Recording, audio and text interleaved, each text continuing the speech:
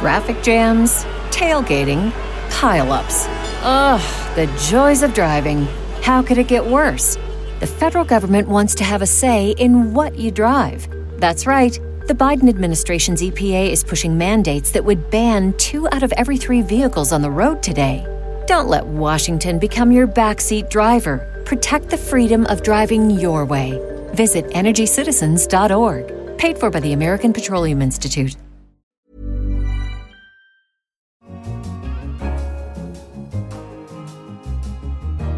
Hello, I'm Simon Long, the finance editor of The Economist, and this is Money Talks.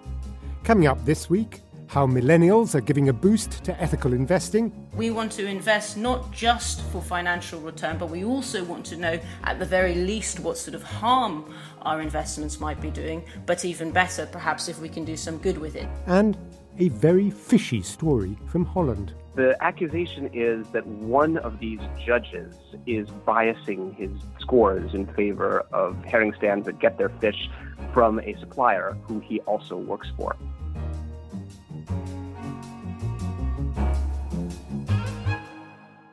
But first, there are signs that the normally predatory Rupert Murdoch and his media empire might be in retreat. Mr. Murdoch's reportedly put a for sale sign on 21st Century Fox's cable channels, such as National Geographic, as well as on its film and TV studios. Disney, Comcast, Verizon and Sony are eyeing up these bits, and Mr. Murdoch's stake in the European subscription TV channel Sky might also be up for grabs. Gadi Epstein, our media editor, joins us from New York. Hello, Gadi. Hello, Simon. So firstly, what do you think's his motivation? Why has Rupert Murdoch put these assets up for sale? I think it's a clear sign that they have looked at the landscape with Netflix, Amazon, Disney's dominance at the box office and in franchises, and have made the calculation that it will be very difficult to compete and become a global scale player that can actually go toe to toe with these giants. And I think it's probably a smart play by the Murdochs, but it's also, I think, an admission of failure. That I think they wanted to be one of those global players and have been trying for a few years to build scale. And now they've come to the conclusion that they're not going to be one of the winners in the future entertainment landscape. I listed some of the things that he's rumoured to be selling. What is he hanging on to? What is the core of the business now as he sees it? Fox News will be the most lucrative piece that remains. It throws off perhaps $1.8 billion in cash this year. It's already the most lucrative single piece in the empire. Fox Business News will remain as well, and the main Fox broadcast network in America. This is all basically live content, and it's a big bet on live and on viewing that can't be as easily commodified as scripted entertainment. All the various shows that you watch on streaming services. What they're betting on is everything else.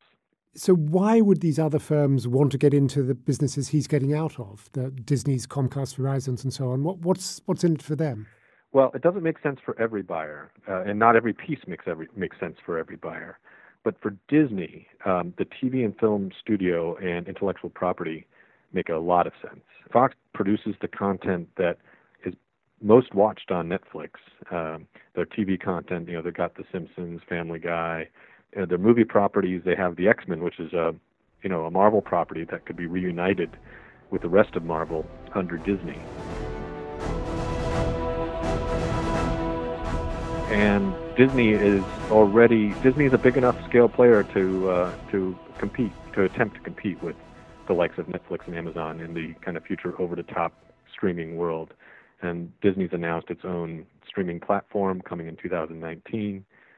For them, bulking up on IP and valuable TV property, it makes sense. It's not necessarily a logical purchase for the folks like Comcast and Verizon, but they are known asset accumulators, these telecom businesses, as they look for scale themselves.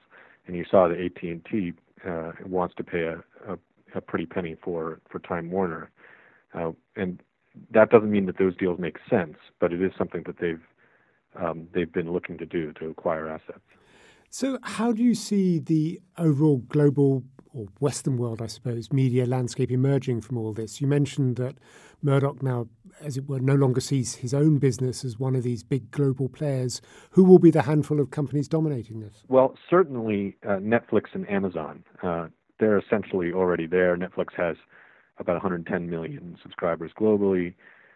Amazon is not quite at scale globally, but they have launched internationally with their video streaming service, and they have quite a large audience in the U.S. They're both very well positioned, and they are spending a lot of money around the world to build up audience and content.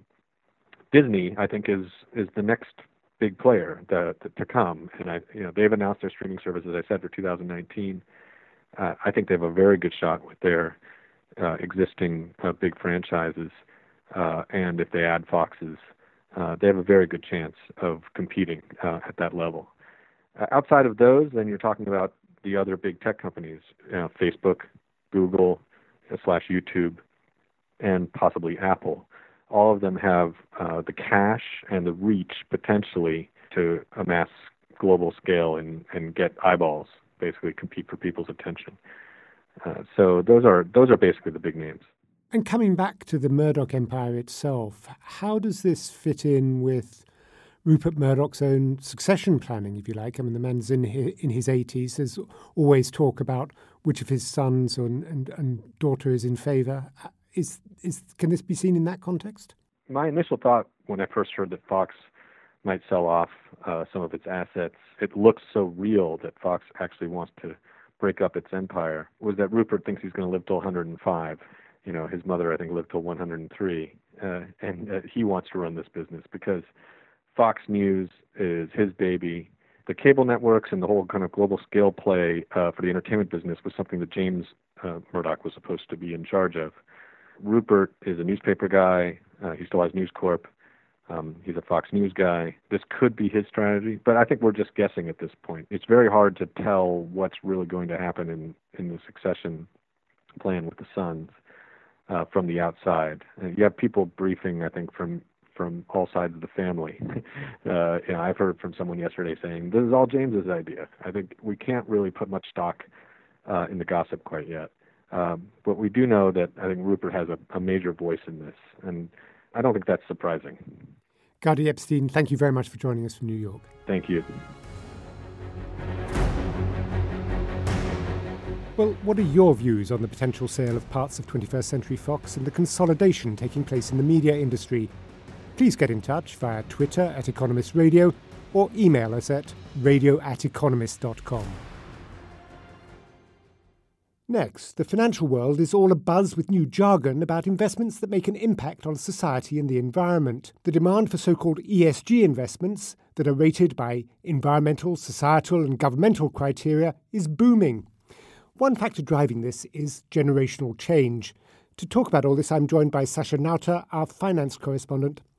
Sasha, in a sense, ESG, impact investing, is a phenomenon of the millennial generation. Is that right?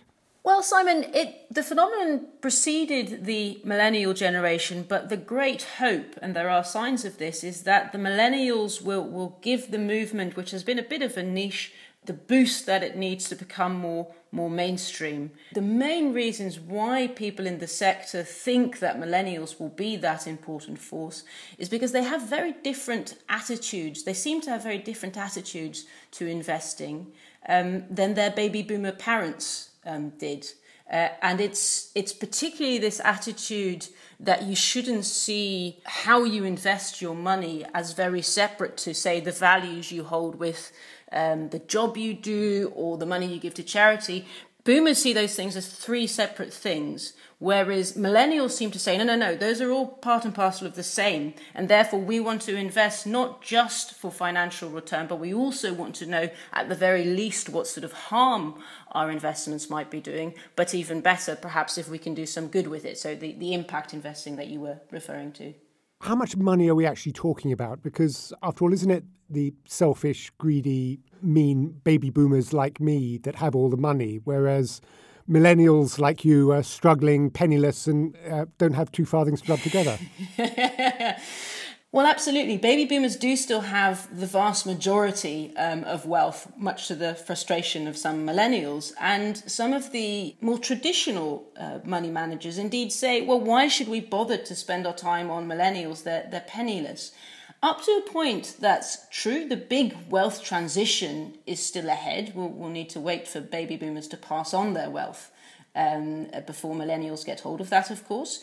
You are on that last thing, on the generational handover, talking about trillions of dollars. I mean, trillions and trillions of dollars that will change hands from this huge baby boomer generation to their millennial children in the next sort of 20 years or so. But even in the shorter term, there's two things that I think are quite interesting. Firstly, the oldest of the millennials are starting to hit their peak earning capacity and are also at the age where their parents would have started to invest in the stock market. Now, going back to sort of millennials having different ideas of what you do with your money, what I haven't mentioned yet is, of course, these are the kids that came onto the job market during the financial crisis. So they're far more distrusting of the old channels. So it'll be very interesting to see, even with little savings, which habits they start to set in place. The last thing is their impact on so-called institutional investors. So pension funds, to a lesser extent insurers, college endowments, etc. Again, still early days, but there is a sense that in those institutions that millennials again will be banging their fists on the table a bit more to say, well, hang on a second, what are you doing with my fees or my donations or whatever? How are they being invested? I'd like them to be invested in a different way. So I think in the long run, it will be a lot of money. In the short run, it's more about catching them whilst they set their habits, so to speak. And I think some of the more traditional investors may be in danger of focusing solely on where the money is today, which is with the baby boomers.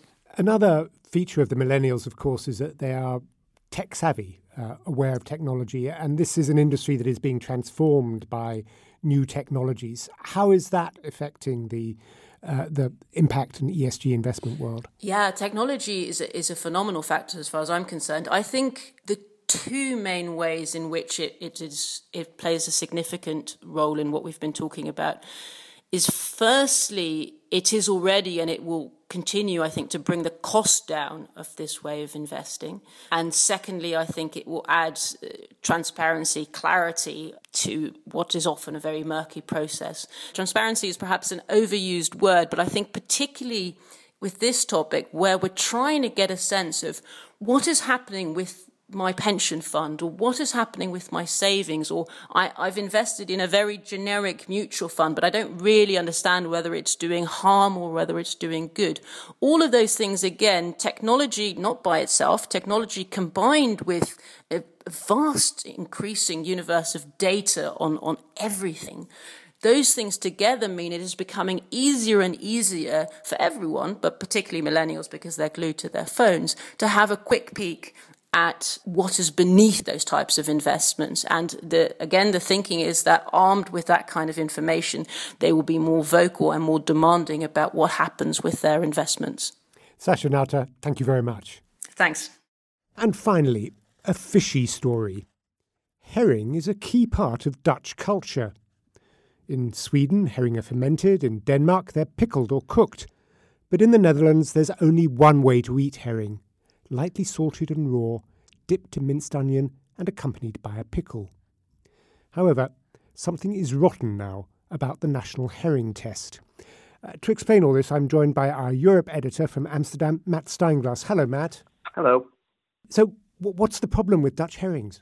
The problem is not so much with the herring as with the test. There is a crucial national herring test carried out each year, sponsored by a local newspaper, and two extremely powerful judges travel the country sampling the herring at 150 stores and shops. The accusation is that one of these judges is biasing his scores in favor of herring stands that get their fish from a supplier who he also works for. How influential are these gradings? I mean, I, like you, have Dutch connections and spend quite a lot of time there. And I must admit, I've never noticed this. When I buy herring from a street stall, I'm not aware of what grade it is. That's probably because you and I are outsiders. But to actual Dutch people, they watch these ratings fairly closely. And particularly the top 10 each year seem to be rather influential. The economist who has taken a look at the numbers is a guy named Ben Vollard. And he was initially moved to take a closer look at the ratings because his local fishmonger, who he says is quite respected in the neighborhood, got a 0, which he found completely unjustified, and was very upset by it. He said it could do real commercial damage to the store. So he went and took a look at the actual underlying criteria, the objective criteria that they used to build up their scores, and found that you couldn't justify the final scores that some of the top herring tents were getting based on the sort of objective criteria of fat content, microbiological content, and that sort of thing. So his sense was that there was something fishy going on. So this is quite a big deal. I mean, is the public outraged? Have they lost all faith in herring gradings? Yes. I mean, the Netherlands is a country with a very high measure of public trust, but it's a very small country, and it's rather tightly packed. And the accusation of what they call belangenverstrengeling, which means conflict of interest, is one of the worst accusations that you can level in Dutch society. So people are quite on the guard for that. And this accusation that there's something wrong with the objectivity of the ratings that the herring tents are getting, it's put a sort of a rotten smell over the whole business, basically. And are there moves to change the system or to reform it, or are herrings going to suffer this ignominy forever? The newspaper that carries out the test is protesting that everything is perfectly clean and that there are legitimate explanations for why some stores are getting higher ratings and others not. But it seems impossible that they can go ahead without changing things to some extent because their reputation for impartiality has been completely gutted. So I imagine they're going to have to do something about it for next year. Despite your guttedness, Matt, thank you very much for explaining it all to us. Matt Steinglass, thank you very much. No trouble. That's all for this episode of Money Talks. To read more about everything discussed in the show, pick up the forthcoming issue of The Economist or visit our website at economist.com. And please take a moment to rate us on iTunes. I'm Simon Long. In London, this is The Economist.